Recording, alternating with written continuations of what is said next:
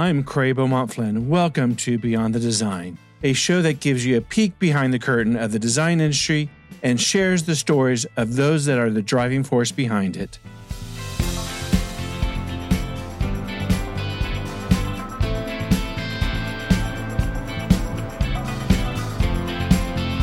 Well, welcome to Beyond the Design today. We have with us Jake Szymanski. Welcome to the show, Jake. Hi, Craig. Nice to be here. Well, why don't you just go ahead and start and tell us a little bit about your journey as an artist and what got you started in this field. Sure. So, Jake Szymanski is my company. It's a namesake company. We're a luxury furniture and home goods company based in Bronx, New York. Mm-hmm. We are coming up on 7 years old.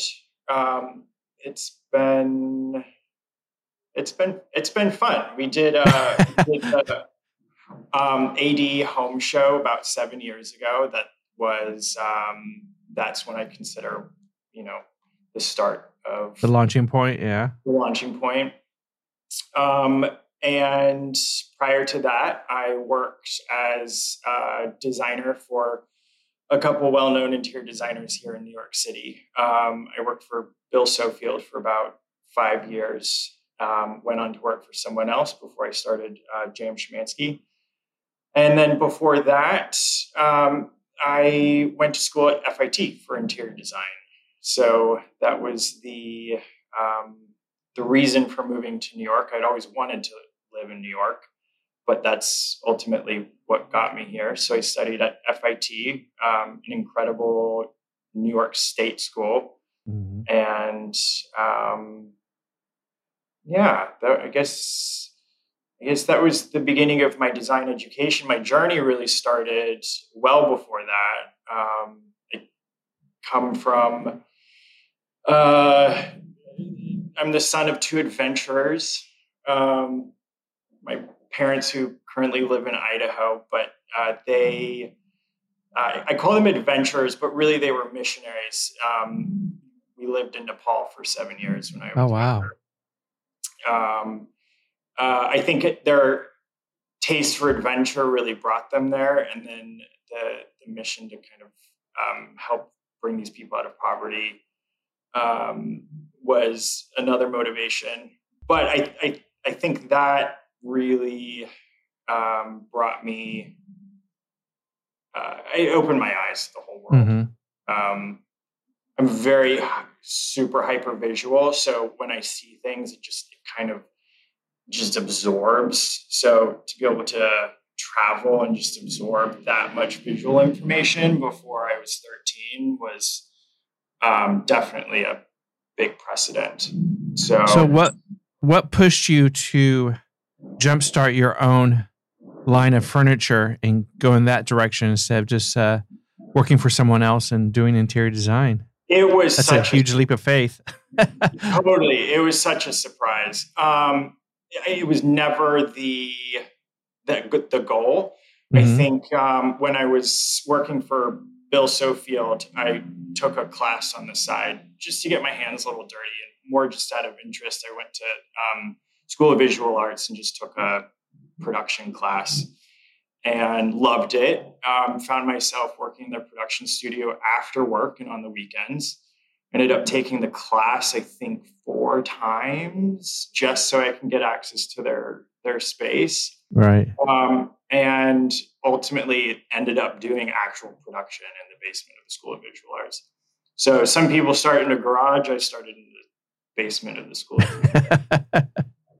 So what motivates? Go ahead. I had to pick a time and leave and find my own studio. And that was about 7 years ago. Now, tell us about your first collection when you first launched. How did that come about in the process? Did you have all these ideas in your head that, like you have multiple drawings behind you? Did you have a whole stack of ideas that you wanted to get out into the market? I did.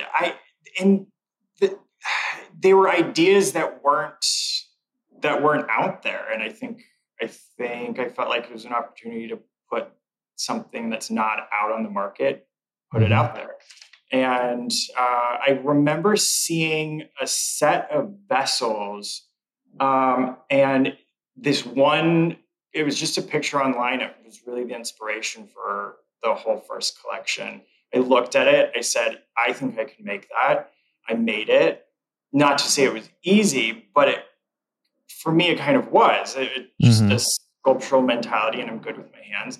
Ended up being quite easy. So this little vessel collection turned into a collection of 6 pieces. And then I did a table, and then a table after that. And eventually I had enough work to present at the made section of the Architectural Digest show 7 years ago. And I was quite well connected in my FIT days. Was quite the nerd. I was the president of the Interior Design Club, and I asked Brad Ford to come and speak to our club, and he did. Lovely guy, and I stayed in touch with him, and he had me come over to his showroom fair in the 200 Lex building and present him my work, and we've had a phenomenal relationship ever since. So what is the process for you in creating your collection? How do you go about it and getting it produced? And you have your own workroom that you actually produce and facilitate the creation of the pieces? We do. We make about 90% of our product. And 90% of that product's, 100% of that product's made in New York, actually, but 90% is made in our studio here in the Bronx. So we have a 4,000 square foot space, which has a small gallery. We've got our workshop, which is about 1,000 square foot of it, our metal production studio, and then another space for our patina and finishing, and then a very sort of multi-purpose space where we just experiment and play with new materials. And it's a lot of fun. A lot of work. a lot of work and a lot of fun, and it's not sexy 99% of the time. It's very messy and dirty, and I mean, production's it's a messy business. Right. It's a lot of fun, and metal in particular is you need a certain almost impatience for metal. Wood takes patience, metal takes impatience. You gotta force it to your will. So what motivates you and inspires you in creating your pieces and just being in this industry? It's just in my blood. I love design ever since I can remember. It's just part of me. I think innovation motivates me. The world inspires me. And I think those two together just kind of keep me moving forward. I travel a lot as much as I can. I think that's next to design, that's probably my next favorite thing is traveling. And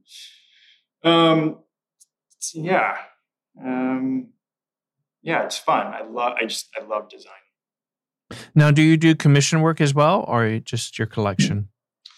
I would say about 70 to 80% of the work we're doing on any given day is from our collection. Our client is the interior designer and the architect. So they reach out to us and we produce work for their projects, oftentimes with little tweaks, custom tweaks. And then I would say about 20% of our business is more highly custom, I call them private commissions. So that's oftentimes an interior designer who has a space within a home that they would like something very site-specific or special, or and oftentimes one of a kind. So we'll work directly with them in presenting them some unique ideas, and we go through a process of designing until we get what we like, and then we produce that product here. And oftentimes, more than often, do our own installations as well. So go ahead. I'm sorry. These private commissions are maybe my favorite part of what we do. They're a lot of fun. Now, are you represented through showrooms throughout the U.S. or? We do. We sell directly. I think the bulk of our business is sold direct to our client, the interior designer and the architect. We have a great relationship with Fair, Bradford showroom here in New York City. So we've got pieces on their showroom floor. We have a new relationship with Wearco in Atlanta. He's a young guy who's really representing probably the coolest up and coming designers right now in the Atlanta southern area. And we're looking for someone in LA, just nothing's really quite felt right yet. But so we do, I would say about 30% of our business is wholesale. So what are some of the key factors you consider when designing a piece to ensure the creative and functionality of it? I think it's really important to understand the market, to know what's out there. So I'm very in tune with what other designers are coming out with. And I also know my design history. So I think if you understand design history and you know what's currently on the market, you're really able to know that when you're producing something, it is unique. It's not stepping on anyone's toes today, but it's also it also speaks to history, but it doesn't replicate history, design history. So I think that's very important to my process, is the understanding of both contemporary and historical design. And I think that's another sort of assurance in making something that's timeless versus trendy. And also nothing too sort of stale or overdone. What were you most surprised about when you first started this venture? It's like, I didn't learn that in school. Yeah. Well, you know what? And that's an interesting point is I sort of claim my time at Studio Sofield as being my design education. So that's really where I learned my design references and art history. FIT, however, gave me this incredible toolbox of technical skills. So I'm still very much up to date on my AutoCAD and my 3D modeling. So FIT really set me up in that technical direction. And then it was kind of up to me, and then my time at Studio Sofield to learn my art history. Yeah. So tell us a little bit about the very first piece that came from hand to paper to actual reality. Yeah, so we have this very chronological system of naming our products, and it really is. So it starts with vessel collection number 1, and then it starts with table number 1, and goes on to table number 2, table number 3. It actually ends up becoming quite confusing because it's hard to put it. The alternative was, we could call the table the Chesterfield table, or But so it is chronological. So table number 1 was our first table. Really came about from a lack of resources. I was an interior designer working for someone else, wasn't paid an enormous amount of money, and I didn't have a lot of resources. So I looked around me and I gathered what I could. And from that, I designed table number 1. And it's a very unique table that doesn't have a lot of material. I mean, that's the material I had at the time. So to this day, I still say some of my best ideas came from a lack of resources. And that's one of my that's some of my advice for young designers is you don't need an enormous amount of resources to come up with good designs. In fact, some of the best ideas come from not having a lot. What table number are you at now?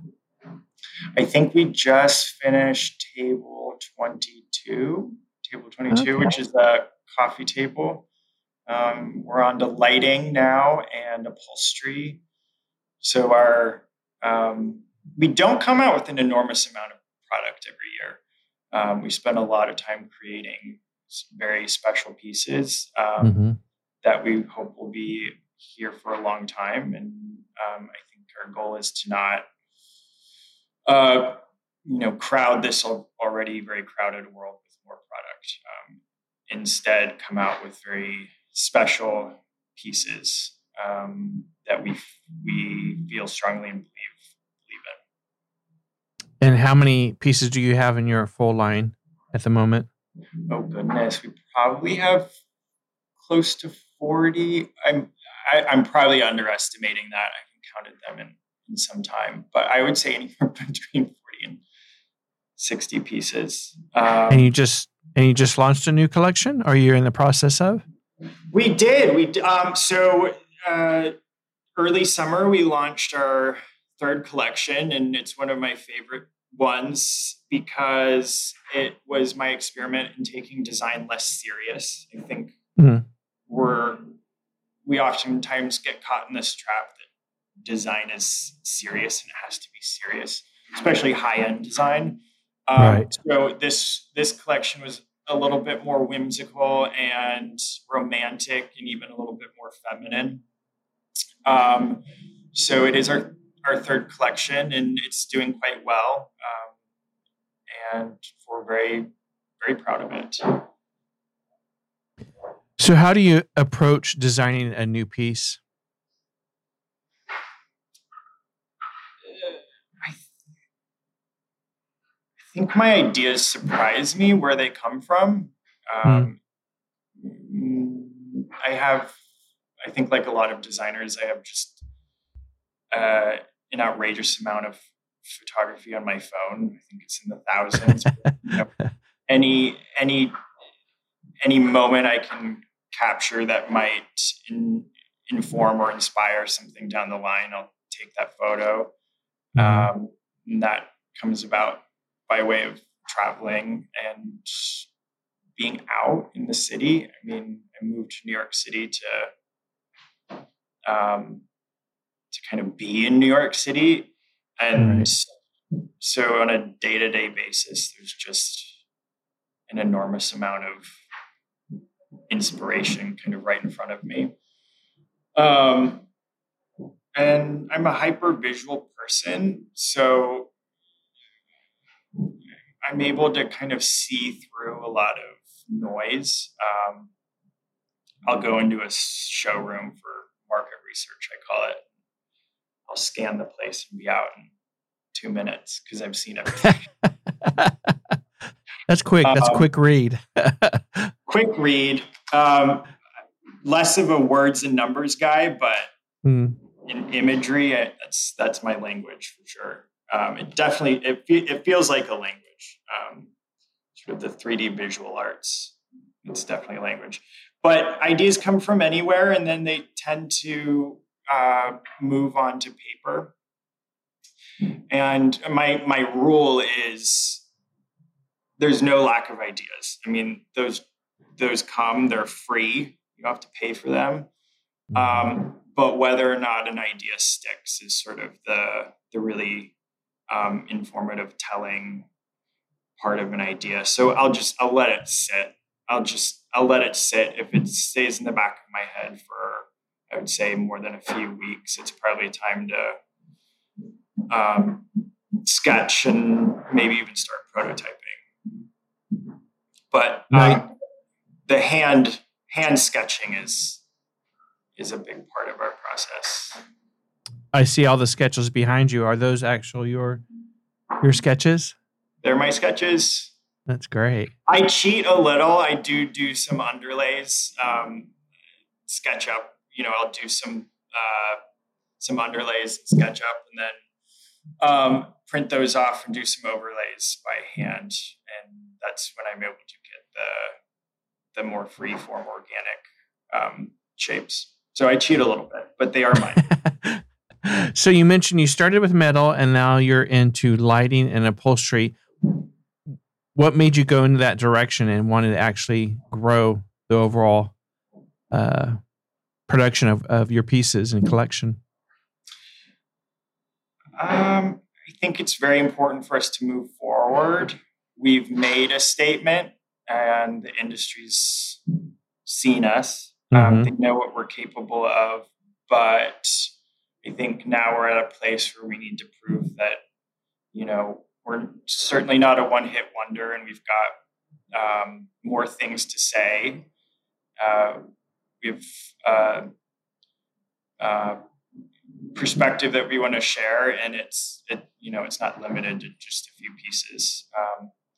And I think it's important the interior design in furniture world moves so slowly. So on one hand, I'm just enormously thankful for that, because I don't have this pressure to turn out 13 pieces 2 times a year, like maybe the fashion industry does. But at the same time, it's important for us to keep moving and evolve. What advice would you give to someone that's looking to start their own collection or get into this industry? Yeah. Well, I'm still quite involved with FIT, so it's so fun to be able to see what the young guys are doing. I would say, I think my early days, I was so within my own head about the small stuff, needing things to be just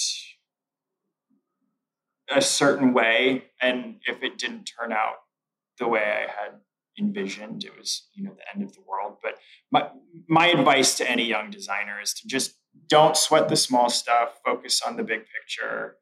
And then you don't need an enormous amount of resources to come up with good design. Is there any piece that you've designed that you look at like that topped it all? That just is part of you, part of your soul, besides the number one table, your very first piece. Is there any piece that's like that came from your heart and soul? Yeah. Well, yes. I mean, when you get to design for yourself,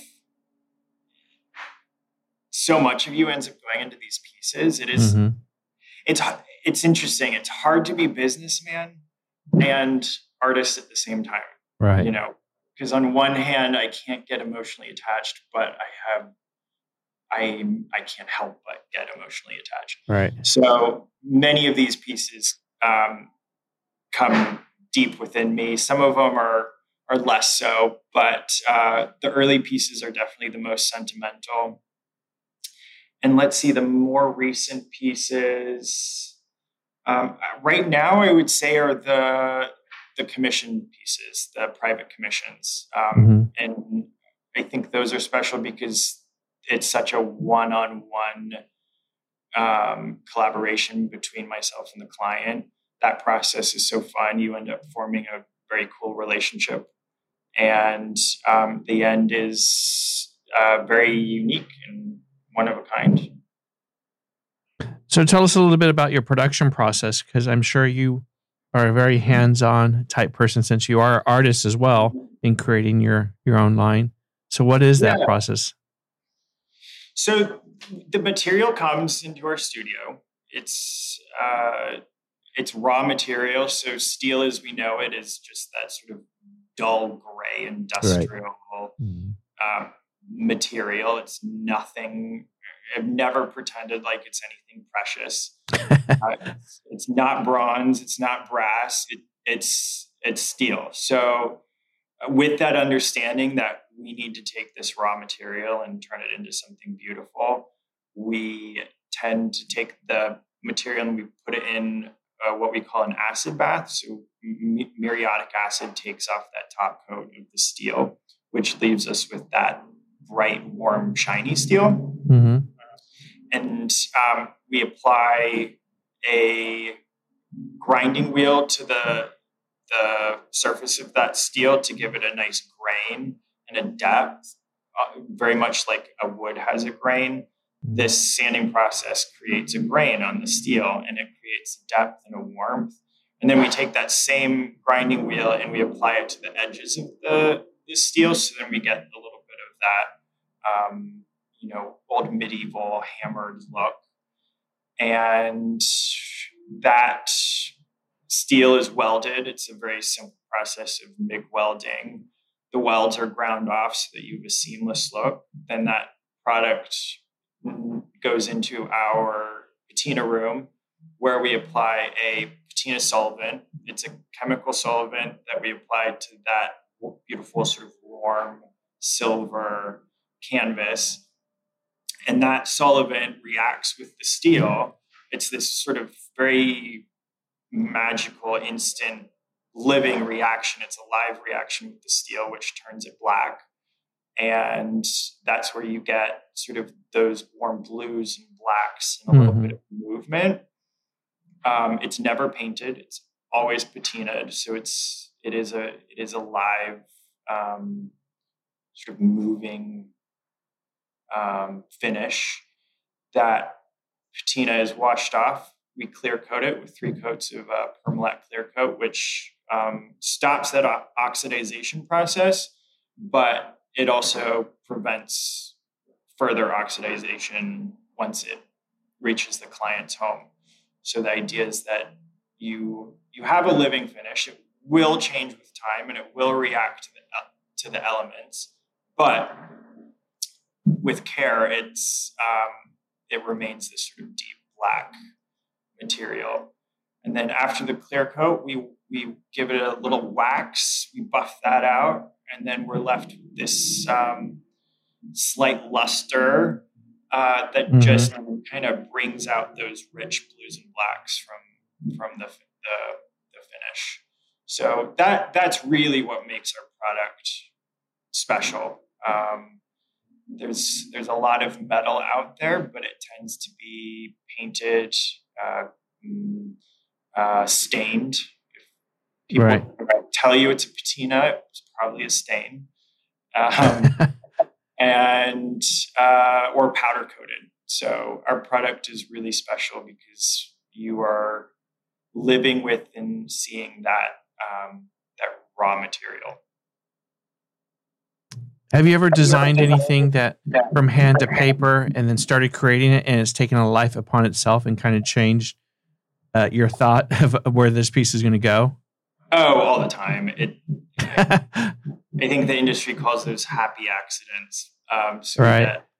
We get lots of happy accidents. I think my favorite happy accident is, so if once you grind the steel down, you're exposing the steel to elements. So you either need to clear coat it right away, or you're going to get a very oxidized result. Oxidized steel is rusty steel. So we finished this table. It was sort of the height of summer. It was super, super humid. And we left it, we must have been so busy with other things, but we left it unclear coated. And the result was just this like rich, rusty, sort of deep red, sort of Richard Serra meets Isamu Noguchi, and just beautiful. And there's some decisions I'll make for myself with no intention for it to be popular or liked. So I said, let's clear coat this. I love this. And I kept it. We photographed it, and it happens to be one of our best-selling pieces. It's our Corten steel finish. So it's there you go. Fiance Josh came into the studio one day and, not meaning to be insulting, he looked at the table and he said, "I can't believe people pay this kind of money for rusty steel." and it is beautiful. It is just it's so beautiful. It's this great alternative to wood. I think a lot of designers use our product because your space may be filled with lots of woods and other warm tones. One great way to break that up is by using a piece of our steel, and then now the Corten steel. So steel not very forgiving, or is it? Steel, yes, I would say steel is forgiving in the sense that it's not like wood, where if you cut wood down to the wrong size, you have to get a new piece of wood, cut it to the right size. Steel, you can kind of fake it a little bit more. You can add and subtract a little bit more. There's an unpredictability to steel, though. It does have its own wants to do what it wants to do, especially when it's under heat. It can expand and contract in these very sort of cool ways. And that, I think that's the biggest challenge with steel is you never know what it's going to do. Wood, you know what it's going to do. Metal, you just have no idea. And then you get to the patina process, and it's the same thing. You don't know what it's going to do. You don't know what movement it's going to. You might like it. You might hate it. You might hate it so much we'll redo it. It might be weird, but we like it, so we'll keep it. So it is. It's forgiving, but maybe a little more unpredictable than a lot of materials. So do you have a stockpile of ideas and designs in your head that you just haven't put onto paper yet? Oh, yes. Lots of ideas.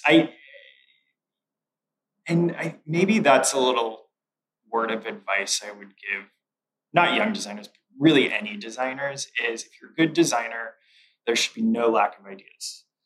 And I think so many people hold so tightly to certain ideas that it sort of prevents an evolution in their work, kind of stagnates them. But also when the inevitable sort of copycat comes around, and it's happened to me. It does feel like the end of the world. It feels horrible, but then you move on because you're confident in your ability to create new work and new ideas. But always more ideas and always thinking. It's sort of the designer's blessing and curse. Is you can't keep them from coming in. True. So is there anything particular you want to design that you just haven't had the time to do it yet? I think a lot of what I want to do really needs the right client. I have an enormous amount of ideas, and I think I'm ready and I'm excited for a larger scale product. We now have the skill and the resources in the space to be able to do larger scale work. And those don't come around very often. So, they tend to need the right client who appreciates and understands our work. Our work is very specific. It's a little severe, a little masculine, and very heavy. So it takes the right client. But they don't come very often, but they do come. And when they come, we dive right in. Okay. Is there a material that you want to work with that you haven't yet? It's a good question. So right now we're primarily working with steel. We have a beautiful hand plaster finish that we're working with that we apply to our steel. And then we have a palladium and a gold leaf finish that we also apply to our steel. Ceramics, I love ceramics, and I actually have a kiln. I don't get to use it as much as I want to. I would say I would love to do more ceramics. Large scale, And smaller scale? Just small scale, just like hand building. Right. I listen to your podcast with who is it? Dumas Made. Oh, Charlie. Yeah. Uh-huh. Yeah. Just, and I hear their stories, and it just makes me want to get in. Do you do rope, or do you throw clay on a wheel? Just hand build. Yeah. I come from a family of nurse practitioners and engineers, but my grandfather, he was a dentist, but he was also a very successful ceramic artist. So there's I would be in his studio just kind of putzing around. So it's a little nostalgic as well. Right. So what's next for Jake Szymanski and your collection?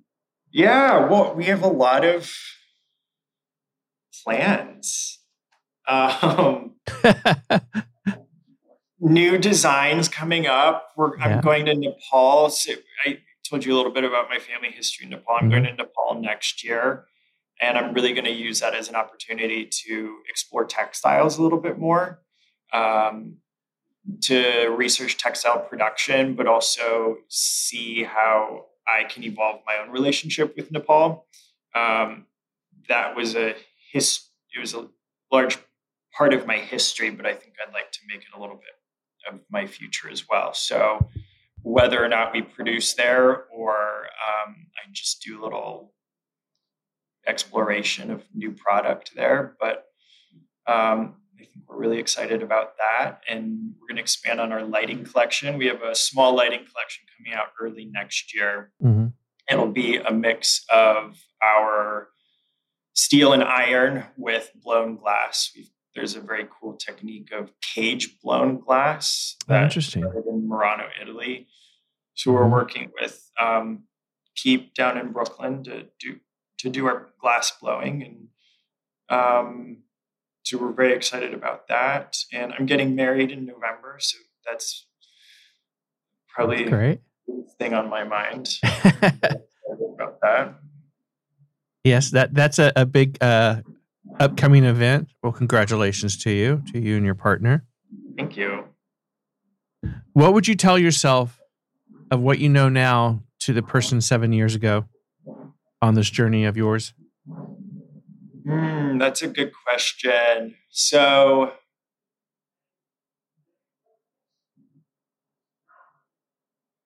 it's so interesting, actually, because I've always referenced my 13-year-old self. So I keep this young man in the back of my head, and I would ask myself, what would my 13-year-old self do, and what decision would he be proud of? And I've actually began to let the 13-year-old self go, because he's not working for me in the way he used to. I think he gave me a certain amount of protection, but after a while he held me back, and now I'm just looking forward. I'm really let me take that back. I'm focusing on now. I think I'm really enjoying the stage of where the business is at right now, and just enjoying life. I don't know if that answered your question, but a little bit. Yeah. Well, let me reverse it. Where are you going to be in 5 years? Where do you want to be in 5 years, both personally and professionally? I'm in this place where I think as a young man, I really thought I would have this big company, and I still think that's what I want, but I'm wondering if maybe it's not what I want. Maybe I want to maintain a smaller company, but right now I'm exploring growth. I want to see where we can go in the next 5 years. We've grown exponentially every single year since we started, and I think we're still on that upswing. So I'm going to take that as far as I can go. We're starting a new segment of our company, or rather it's going to be a separate company, Mr. Chapman. And that will be an antique component of our company. So that will be interesting.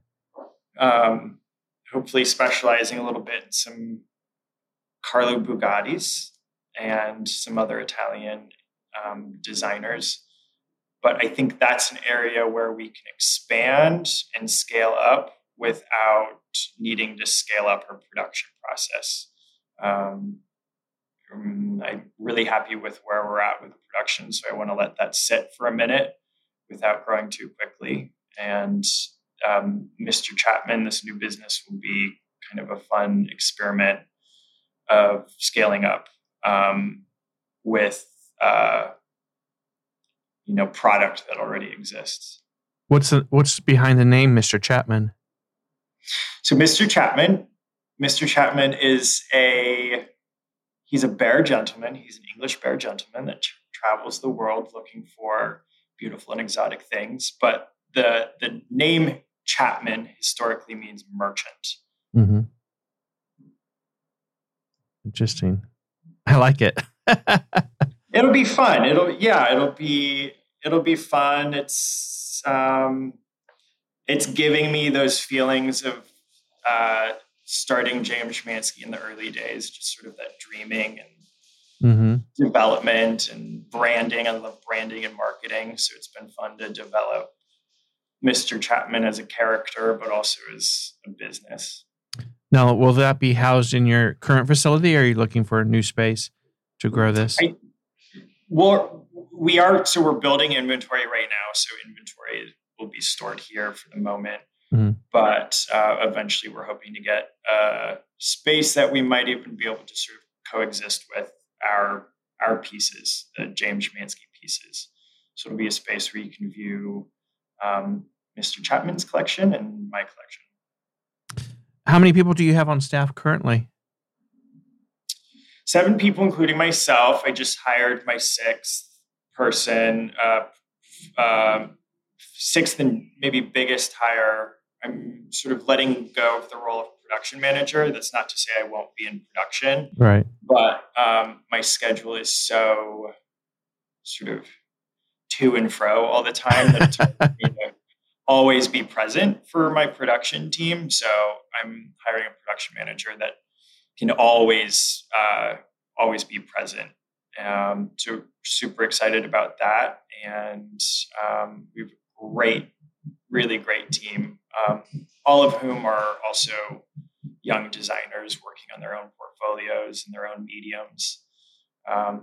We've really tried to create a space that promotes their own identity while working on our own common goal of making beautiful things. So do you collaborate with other artisans in creating pieces or projects? We do. Yes, we do. At least once a year, I try and make a point of collaborating with someone. Our last collaboration was with a young woman here in the Bronx. She's a graffiti artist.